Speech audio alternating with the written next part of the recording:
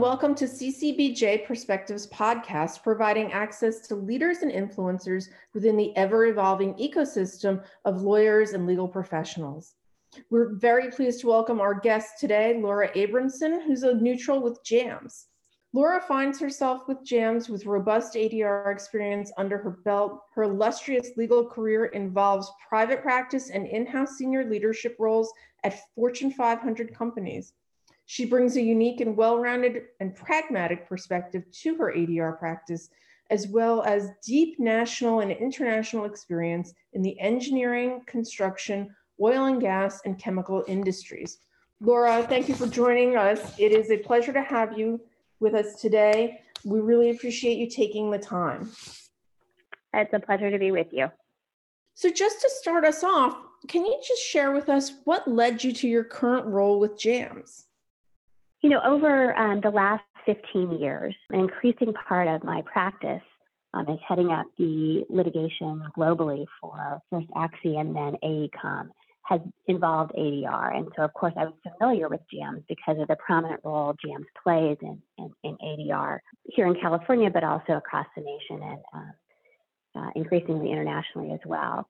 So in the last 5 years, Ken Gibbs at JAMS is really the go-to construction mediator for a lot of the companies and the firms we were involved with. And I also had the opportunity in the last several years to serve as an arbitrator. I was appointed to the Court of Arbitration for Sport about 5 years ago. And I sat on some USADA cases in the last 2 years with Jeff Benz, who's another neutral at JAMS, and was so impressed with them and realized through that experience how much I loved being an arbitrator. So I decided I had long thought that I would want to make the switch to being a neutral to help parties resolve their disputes fairly and efficiently.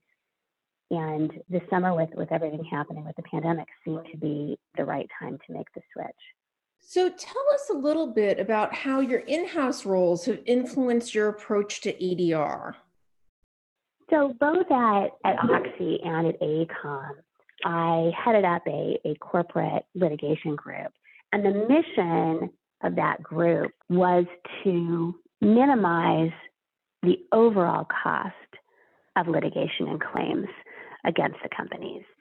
So you can't look at just the outside counsel fees and costs of litigation, but also the result and looking at how to keep the entire amount, whether it's settlements or judgments you pay out, as well as outside counsel fees, as low as possible. And conversely, when you're the claimant, to maximize your recovery. So the issues of cost, of efficiency, and of speed really become quite critical from the in-house business perspective. And because of that, companies, including Oxy and AECOM, have increasingly turned to ADR because you can craft an ADR process in your contract clauses that will lead you to a speedier, more efficient, less costly resolution. So when I approach ADR and I'm giving advice to clients on what ADR clauses to pick, the first thing you need to think about is what are the goals of that business group? What are the types of disputes they're likely to have? And unlike court, where there's one process and the parties don't have the ability to change it, they can't speed things up. They can't, for example, get a guaranteed result in 90 days or 6 months or even a year. ADR gives you that ability to do that. If you write in an ADR clause, we're going to go to a JAMS arbitration, single arbitrator, and the hearing needs to happen within 4 months. That's how it will be structured because it's the party's agreement that controls. So in a mediation, for another example, the parties have the ability to come up with creative and alternate sources of ways to resolve their disputes, additional projects they'll do together, other types of considerations that are not monetary damages. And whereas really only have one ability, there's a winner and a loser and it's money damages. So ADR gives companies the ability to to come up with more creative solutions that can lead to a win-win solution. And it also provides them with the ability to control their costs to get a faster outcome and a more efficient result. So in approaching my ADR practice, I bring that to bear. I understand the financial, political, and other pressures that business people, senior executives are facing, and therefore what their goals are in getting a resolution. And I think I can bring that experience of the in-house business experience coupled with the extensive amount of ADR mediation arbitrations I've participated in over the years to help them get that efficient, fast, pragmatic resolution. So I love that you talk about the business part of this. And I know the business part of it is such an important part of an in-house practitioner, right? Because you're an executive before you're a lawyer. Exactly. So maybe if you want to talk a little about your perspective on that, it's something that we've embraced over the years as we've rebranded and as we've reconsidered the content that we're providing to our audience. I mean, I do think that that's a critical part of being in-house, is recognizing that you're not the office of no. I think as an in-house lawyer, your overall goal has got to be to figure out a way to help them get to yes. And you need to, first of all, understand what the business objectives are, what are the pressures they're facing. Oftentimes it can involve timing. For some business lines, getting a problem resolved in one quarter versus letting it drag out to the next quarter or the next fiscal year can make a difference. And they may be very willing to trade money or some other considerations for getting that result faster and in the timing they want, because they may need to get this issue resolved to move forward with another part of their business plan. So the understanding what factors are influencing whether a resolution is successful or not from a business perspective is critical. And it's not just about the money. Absolutely. So, Laura, can you talk a little bit about what you're hoping to achieve within your new role with JAMS? Well, I think that for me, I would like to help parties get to a pragmatic, fair, efficient resolution of their disputes, and to be able to deploy my understanding of the financial, political, and other considerations that may be coming into play to help them achieve their objectives. So whether as a mediator in being able to understand more readily those concerns and use it to come up with more creative ways of resolving disputes, looking at some non-monetary considerations that I know factor into the business people's interest, and identifying what those interests are. Or from an arbitration perspective, understanding the factors that go into scheduling, helping them really come up with a schedule and a process that's going to get them what they need in terms of efficiency, transparency, and cost. In my dealings with many executives, there seems to be a perspective that ADR is really a compromise, right? Like it's not necessarily a win. It's more like split the difference in many situations. And to be honest, many of the people that I've dealt with haven't worked with a lot of dispute resolution because they're dealing with just straight up litigation that's either going to settle or go to court. Can you talk a bit about how in-house counsel should really be thinking about their use of ADR as a solution? Sure. So I think it's a common misperception for people who haven't engaged in a lot of ADR to think of it as sort of one process that is a compromise rather than litigation getting to an outcome where somebody could win an issue. And certainly, if you look at mediation, which is facilitated settlement negotiations, mediation does tend to lend at the end of the day to the parties agreeing, if they're going to settle, on some compromise, because rarely is it the case where parties will agree to settle without getting something that they want in return for the bargain that they're making with the other side. So mediation is the area, obviously, where there's the most overlay of that compromise. But even with mediation, if you go to court and litigate a matter again, it's going to take years often. It's going to cost a lot of money, both for your attorney's fees, but also for expert fees. And you don't control the outcome. The fate of your dispute is going to rest in the hands of either a judge who has an awful lot on his or her plate, or a jury who will not know the case as well as the parties, will not be as interested in the resolution, and has no creative ability to fashion anything that helps satisfy the interests, at least partially, of both parties. By contrast, in a mediation, the parties can come up with, and the mediator can help them come up with, identifying what interests are most important to each of them. Is there a way to fashion something that will, if not make them both happy, at least make them satisfy some of each of their interests in a way that dragging it on and taking management time and resources, as well as the costs of the litigation, can't do? And I think one aspect that business people don't fully appreciate is the drain on company resources in terms of the management time and effort that going through a major litigation is. I mean, we had a case that couldn't be settled, that unfortunately that didn't have ADR in the dispute resolution clause, that went to a 3-month jury trial last year. And the amount of management time and energy that sucked up and took away from some other more profitable uses of our business people's time was incredible. So ADR has the ability, even in mediation where it's more about compromise, to really help further business objectives in a way that the litigation just can't, and free up the resources of your business people.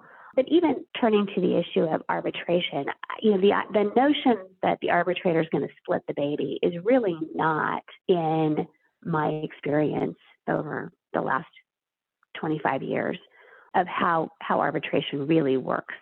I think neutrals are looking hard to help the parties with whatever framework they've agreed on in terms of discovery and evidence and experts, but they're seriously, thoughtfully reviewing the parties' submissions, the evidence, and coming up with what they believe is the right result on each individual issue.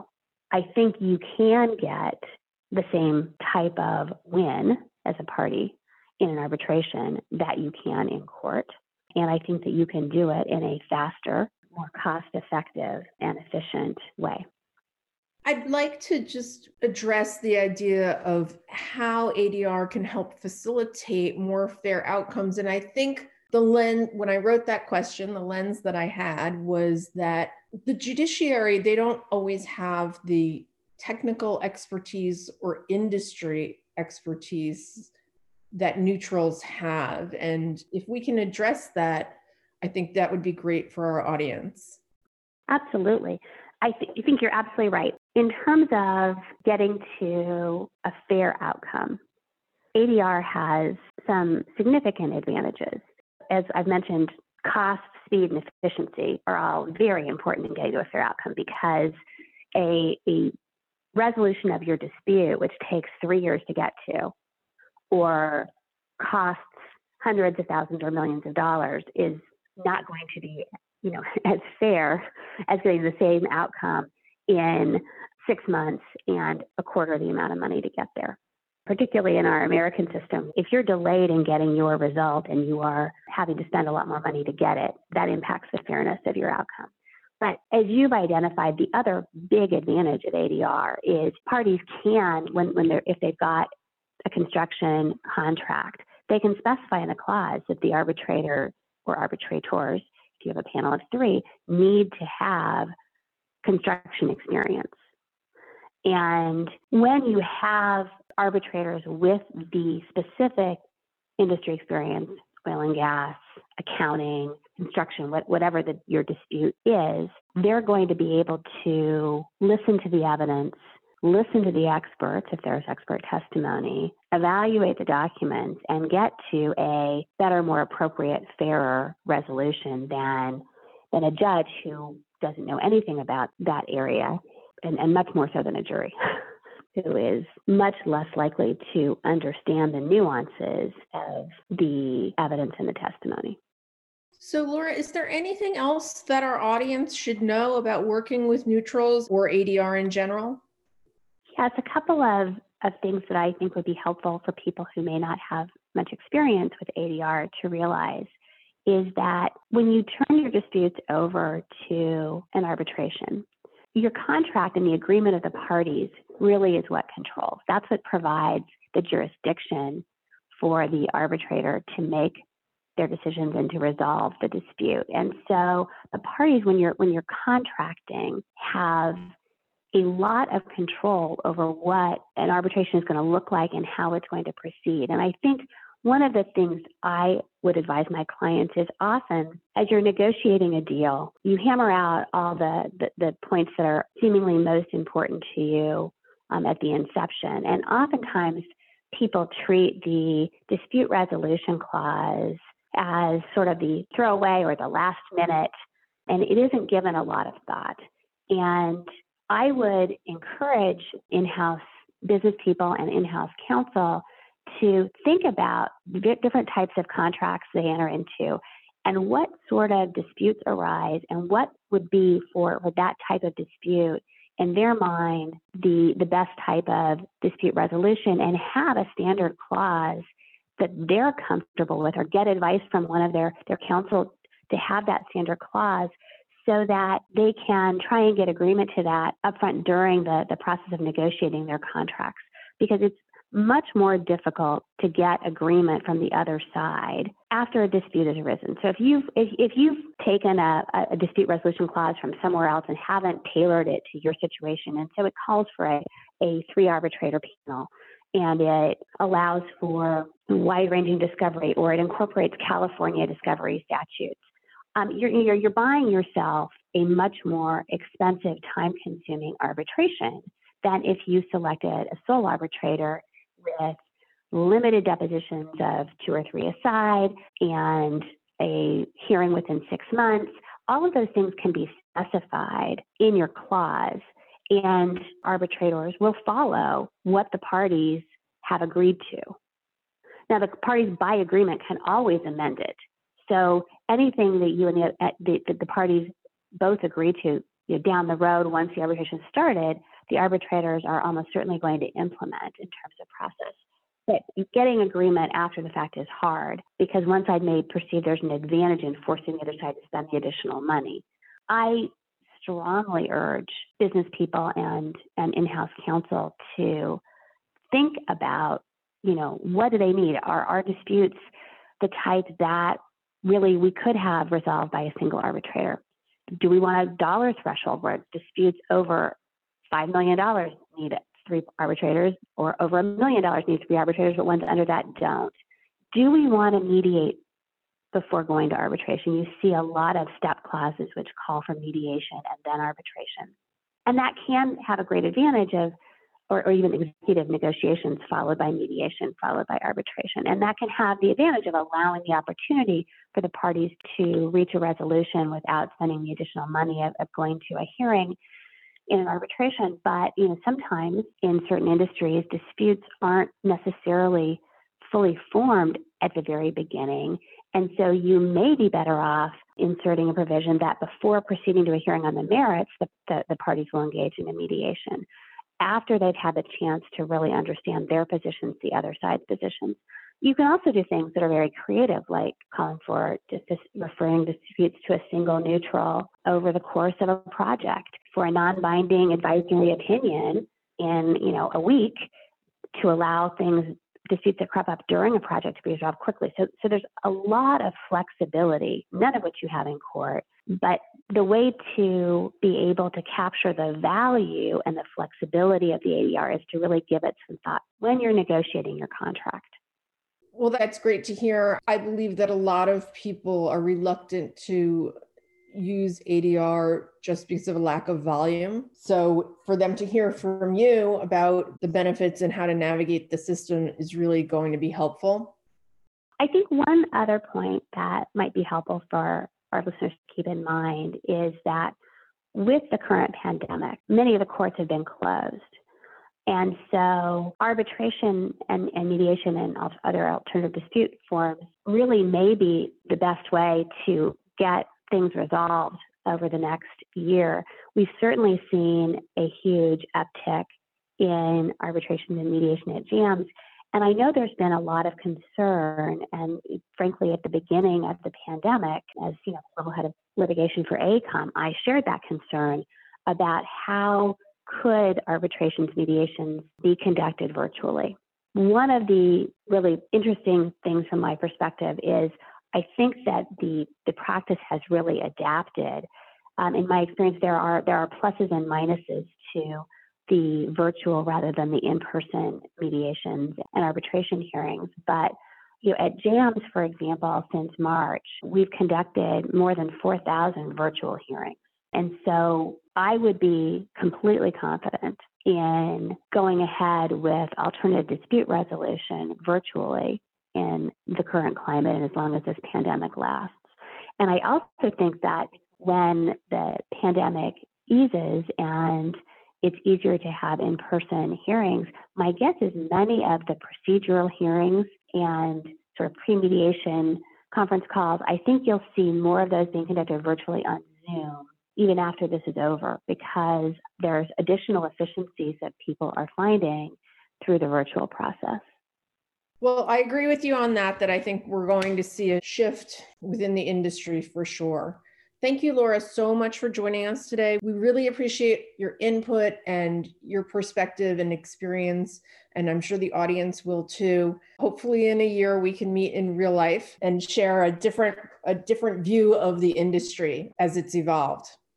Absolutely. I hope so too. And one additional thought is that in March, I think there was a lot of trepidation about dispute resolution in the virtual world. But as people started doing virtual hearings and got more comfortable, and as it's become apparent that virtual hearings can be conducted as efficiently as they have been with, JAMS, for example, having the 4,000 virtual hearings since March, the combination of increasing comfort on the part of the practitioners and the clients, and the reality that many of the courts are going to be closed or clogged for months to come is really driving companies to realize that ADR virtually is their best option.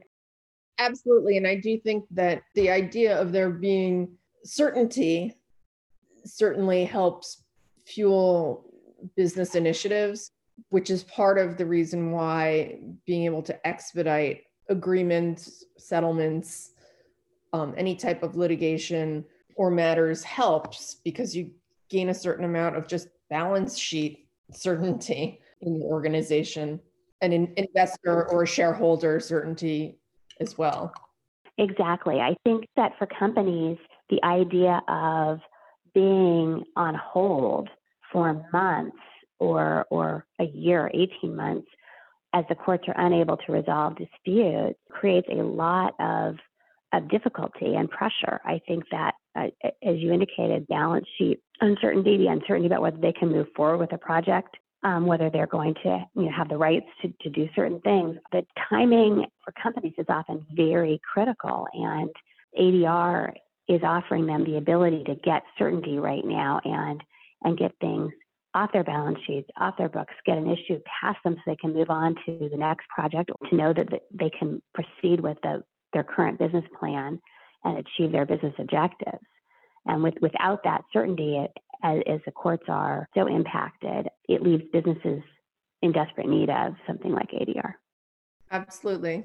So I think we've covered a lot of great bases today, and I really appreciate you taking the time. And again, hopefully we will connect again next year. Thanks so much for having me.